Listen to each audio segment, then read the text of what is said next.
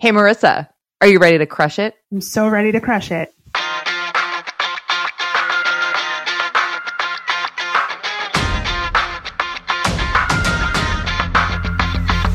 Hi, I'm Devin Handy. And I'm Marissa Kavis. Welcome to Crush the Midterms, the podcast. The podcast. The podcast. We have another very exciting and sexy topic.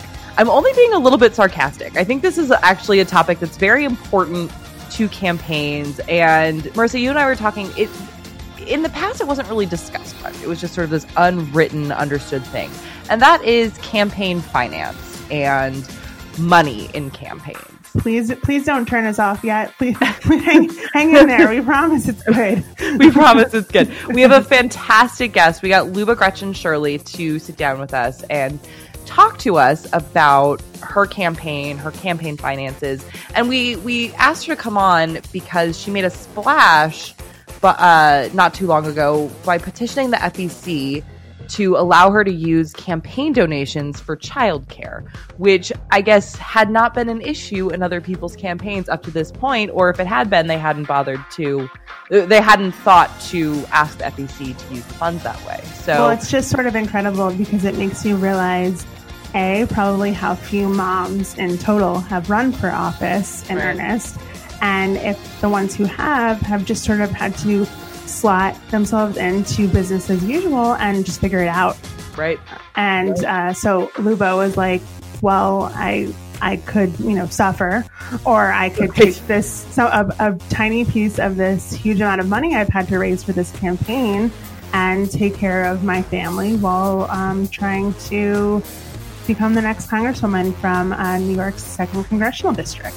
Yeah, exactly. I mean, it is kind of wild that it took until 2018 for that to come up as an issue, but only 100 years after women's suffrage. Yeah, that's it. It's NPT.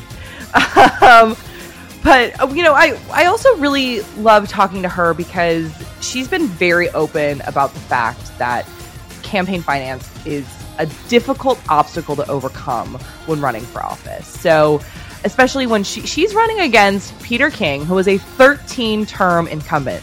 13 terms! Can I just go off for a second as a Long Island girl? All right. Please. Everyone. I don't know if I've mentioned it on this podcast before, but I am a Long Island native. I did not grow up in Peter King's district, but I grew up right next to it. And he has been the source of consternation for Long Islanders for so many years. And when I heard that there was a candidate, and not just a candidate, but a young, awesome, smart woman who was a formidable opponent taking him on, I was like, hell yes. And then just this whole dimension of being really savvy about money and wanting to shake things up and change the system. It really just took things to the next level. It's so exciting. It is so exciting. And she said she is going up against this long-term incumbent who has a whole bunch of money saved up. And the first thing she heard when she started to run for office was, you need to raise $100,000 before people take you seriously. So I think her story really encompasses and hits on a lot of the points that can be very painful about campaign finance. I was just reading a story about Claire McCaskill yesterday, and she's facing a really tough re-election in Missouri for Senate, and just talking about when she was running in her early days and had her young children in tow and just had to figure it out. But you shouldn't just have to figure it out and sort of push through it. And there are ways that we shouldn't have this system that is just like, if you aren't independently wealthy, or if you don't have access to people who are wealthy, then there's just no chance that you could possibly represent the American people. When I've spoken to a lot of candidates running for all sorts of offices, from very local positions all the way up to the federal positions, and whenever I ask the question, what has been most difficult about your campaign? Almost without exception, they respond, fundraising. And so, I mean, it's just a huge deal. And so I think, especially, one of the tenets of Crush the Midterms, or one of the buckets, as we like to say, is donating, because money is such at this current junction in our political moment, money is so important to political campaigns, and donating is such an important part of the process. And I think we just wanted to explain why, and explain, why donating is really important, and in putting your money with your favorite candidate or your preferred candidate is really, really important. And just to getting just elected. Thinking about where your money is going, and it can feel kind of weird. I don't know. Sometimes when I've donated to a whole bunch of candidates this year and in the past, and sometimes I have this weird moment, like I'm just giving my hard-earned money over to someone who just decided they want to take a stab at running. And why am I understand it kind of in a way. And then part of me is like, but why? And but why? But why? But why is it this way? Like, why should all of us have to empty our pockets, especially this year, to like protect democracy? Why is it incumbent upon us? But then, I gave a presentation yesterday at this women's breakfast in New York about Crush the Midterms. And, I put it this way. It's like any sort of, investment. If you believe in a company, believe in a product, you believe in a person, you put in that investment and then hope it will come back to you. And for something like this, like we're investing in our future. So it's if you actually think that a candidate is really going to be able to help achieve the goals and values that you want to see in your government, it's actually a very good investment. Good ROI. It is. Good ROI. So again, this is not everyone's favorite topic, but I do think that the conversation we had with Luba was really enlightening to me in a lot of ways, in terms of seeing the impact and the challenges that money really lends to a campaign. And I think with that understanding, to your point, Marissa, understanding where your money goes and why you're making this investment, and then once you've made that investment, what they're using that money for, can be very empowering to know that, and to know how your money is making a direct difference. Without further ado, why don't we let you listen in on this chat we had with Luba. It's awesome. I think you'll enjoy it. I was trying to think of something more clever to say, and that is all I came up with, but you will enjoy it. All right, everyone. We are here with Luba Gretchen Shirley. She is a Democrat running for U.S. Congress from New York's 2nd District. That's on Long Island. As a fellow Long Island girl, I am really excited. And just full disclosure, I have been out in the field canvassing for her, so I'm basically just going to fangirl. But Luba, welcome to the Crush the Midterms podcast. Thank you very much. I'm excited to be here. Yeah. So we invited you on because we wanted to talk about the very sexy topic of money. And we know that that's been a really a big piece of your campaign, and you made your first big splash as a candidate when you asked the Federal Election Commission if you could use campaign funds to pay for childcare. And so just to kick us off, was money a major factor in whether or not you were going to run for Congress? I guess it wasn't part of my decision-making process. I was more concerned about the issues and what was happening in the country and the direction that our country was taking. But I remember having conversations. I actually spoke with Emily's List, and they told me that I had to raise $100,000 from my friends and my family before anybody would consider me legitimate. And I've worked in global development my entire life. I don't come from a wealthy family, and I wasn't sure how I was going to do that. And I ended up just calling every person I've ever known or worked with in my entire life. And I raised $126,000 in the first 2 months before hiring any staff. And then the first 6 months of the campaign. So I launched the campaign on October 23rd and then hit $126,000 that first quarter. And then I hired my first staff member, my campaign manager, in January. And for the first 6 months of the campaign, I had the kids with me full time, and my mom would come home at 3:30 every day. She's a teacher, and she'd take the kids. But it became pretty clear that we weren't going to be able to continue to build the campaign without help. And at that point, I was, campaigning, you work 24/7 with no salary. And there's a reason we have so many millionaires in Congress, because most working people can't afford to not work, to give up a salary to pay their mortgage and their school loans, and then also pick up the cost of childcare. And it's so, I was curious, because I'm sure a lot of women and working moms were really excited about it. But did you see a difference between how men and women reacted to your quest to kind of change the rules around campaign finance?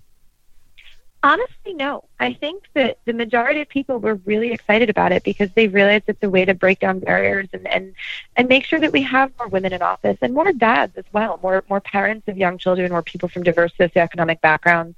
I mean, every national news outlet covered it. Even Fox News said it was the one bipartisan thing they could agree with. The few comments that people had that were not positive were from people who thought that I was using people's tax dollars to pay for childcare. When I explained that no, I was using private individual contributions that I'm raising for my campaign, and I can choose how to use this money to build the campaign, then the few people who had concerns about it no longer had concerns, and I thought it made a lot of sense. It's so interesting that people are concerned about how tax dollars are spent. It's like, if you only knew, you guys. If you only knew. You've also rejected corporate PAC money, and quite a few other candidates have in this cycle as well. And so what made you decide to do that? Especially, like you said, you kind of started by calling every single person you knew and raising this initial capital. And so rejecting corporate PAC money, is something that's been in your campaign. It's the only way to make sure that candidates and representatives are actually responsible just to the constituents. Peter King, my opponent, has taken millions of dollars from corporate PACs, and that's who he's responsible for. I mean, he's taken tens of thousands of dollars from the pharmaceutical companies who are directly responsible for the opioid overdoses that we're seeing on Long Island. He's taken over $100,000 from the healthcare industry and voted to take healthcare away from 74,000 people in our district this year. He takes money from real estate companies and then has no incentive to do anything about the affordable housing crisis. These are real issues that are affecting our district, and if you're taking money from corporate PACs, you're responsible to them. Our average contribution is only $107, and we outraised Peter King by more than $500,000 this quarter, and that's exciting. I mean, we've consistently outraised it, but now we outraised it by more than $500,000 because people are paying attention, and people want to make sure that their voices are being heard, because for a long time their voices have been drowned out by special interests and corporate money. Right. Absolutely. And obviously money is so crucial to getting a campaign off the ground, as you realize, but so especially for a first-time candidate like yourself, it's about people as well. I mean, are you able to run a successful campaign without having this, huge cache of money? Like, is that the key to really being able to get things done? You need both. You can't do it with just volunteers, and you can't do it with just money. When elected, I will fight for campaign finance reform so that we level the playing field and people actually have a fighting chance. There's a reason that the power of incumbency is so strong, because people have the opportunity to build up millions of dollars in their war chest over decades, and it's difficult for people who want to challenge them to raise that kind of money. But you don't realize this. When I was considering running for office, I kept looking, for articles and books and to see, what it was really like to run. And there's really not a lot of resources. There's no book that says this is what it's like to run for office. And you don't realize how much money it costs to run a campaign, but it really does. It's necessary to raise that amount of money right now, the way that our campaign system is set up, because you have to raise the money to have the commercials on TV, to send out the mailers, to pay your staff, to have an office, to buy the literature where people go out and knock on doors. All of that costs a lot of money. So you do need to raise the money, but you can't do it with just money. You can't. If you hire people to go out and knock on doors, it doesn't give you the same outcome as if you have volunteers who are out there talking to neighbors because they're passionate about the issues and they're fighting for you because they know that you're going to stand up for them. So all of our canvassers are volunteers, and it's incredible because they're in it because they want to see change. Right. Actually, it's interesting because you touched on this, but my next question was, I think when people donate to a campaign, it can sometimes be a little bit abstract exactly why they're donating or why you need to raise so much money. Like you said, there's not a lot of information out there of what it's like to run a campaign, what it's really like to be on the trail. So, you said you have to pay for all these different things, the literature, the staff, the commercials. And then now, you won you petitioned the FEC to then pay for childcare. What would you say is the single biggest expense on your campaign? Now that we're so close to the election is the cost of TV, the commercials, because we're in a New York City media market, and it costs a lot of money to keep your commercials up on air. But it's all about getting your message out there. If you have the money, you can get your message out there. If you don't, it's difficult to. You can have the best message, you can have the best volunteers, but if you don't have the money to amplify your message, people aren't going to hear it, and they're not going to know, what you're fighting for. So even with our changing media landscape, does it still feel like it's crucial to do TV commercials and spend that money? We're spending a lot of money on digital advertisements. We're sending out a lot of mailers. We've got people going out and knocking on doors. We knocked on more than 16,000 doors this weekend, and those are all volunteers. But we still do need the TV commercials because there are a lot of people who do, still get their news from the television. And we're definitely spending a lot on digital because a lot of the younger people and the millennials will not watch TV. I mean, I can tell you the last time I watched TV, but but we need to spend money on digital advertising as well. Yeah, I don't have cable anymore. It's been a relief. Yeah. I still have cable for some reason, but it's like, it feels like an antique, like a relic. But you've already made this huge splash with changing this rule about paying for childcare. And you mentioned wanting to make other changes to campaign finance if you're elected, or should I say when you're elected. So I'm curious, like what are some of the other changes that you would hope to make? I support publicly financed elections. I think that if you had publicly financed elections, we would level the playing field. More people would have an opportunity to run for office, and they wouldn't be fighting with people who are independently wealthy. I mean, almost half of our representatives are millionaires, and there's a reason for that, because to take a year off, to take a year and a half off of your life and work full time without a salary, most working people can't do that. So we're missing out on the voices of people who actually understand the issues because we live them every day. If you had more people in office who knew what it was like not to have paid family leave, or who knew what it was like to worry about how they're going to afford childcare, or relied on CHIP for their children's health care, you wouldn't have representatives that let CHIP, the funding for CHIP, lapse. We need more people from diverse socioeconomic backgrounds in Congress, and having publicly financed elections would be one way to make that happen. And it feels like now more than ever, especially with Trump and his glorification of money as a form of power, having access to money says something about like how competent you might be as an elected official, which seems so backwards. Like you said, I mean, how much richer would our government be proverbially if we had people from these more diverse backgrounds? It would change everything. It would change everything. It would change the conversations that we're having in Washington. Also, when you have to spend, I mean, when you're running for Congress, you spend upwards of 30 hours a week just fundraising. Wow. And there are people who spend 50, 60 hours a week fundraising. And that takes away time that you should be out in your community talking to your constituents, getting to know the issues, having town halls, having meet and greets. And that's, I mean, in terms of needing funds for childcare, if you didn't have to fundraise, you would have the time to also take care of your children and be out campaigning. The majority of the time, almost, when you're running for office, is spent fundraising, and that's not the best way that our government should represent people. Yeah. And you have to do it every 2 years.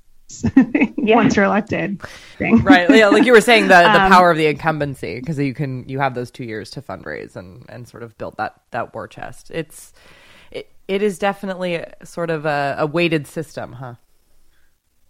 It is. I mean, Peter King has a $3 million war chest.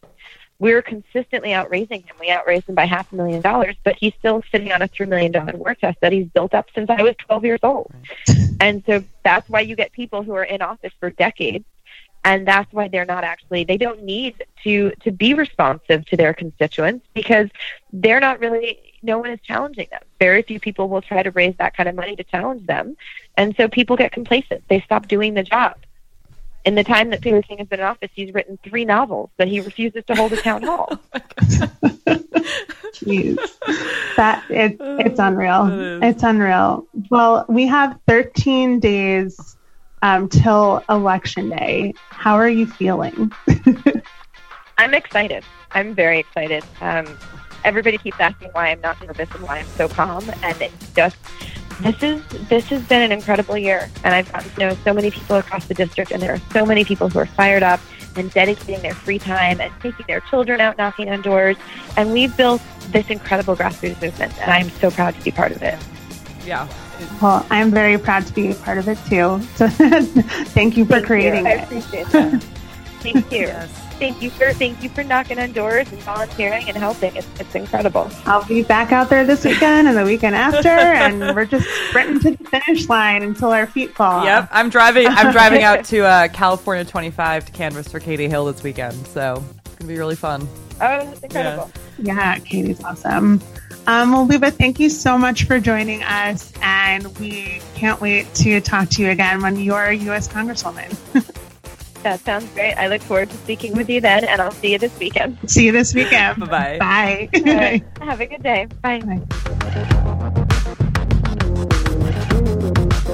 All right, Marissa, I honestly know I said this at the top of the show, but I really, really loved speaking with Luba. Like you said as well, she's a bright, formidable young candidate, and she has just, she has raised the hell out of some money for her campaign. It is absolutely incredible.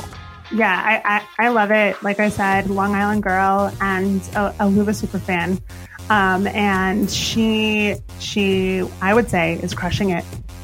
I would say she's crushing it. Textbook crushing it. So that is it for us today, but we are about 5 minutes away from the midterms. What is it? Less than 2 weeks? Yes, less than 2 weeks. And we're on episode 8 of this podcast, which is wild. And we've come so far together. And we've earned this end to the hellish road. Exactly. So join us next week. We'll have another topic, another guest, and another way to crush the midterms.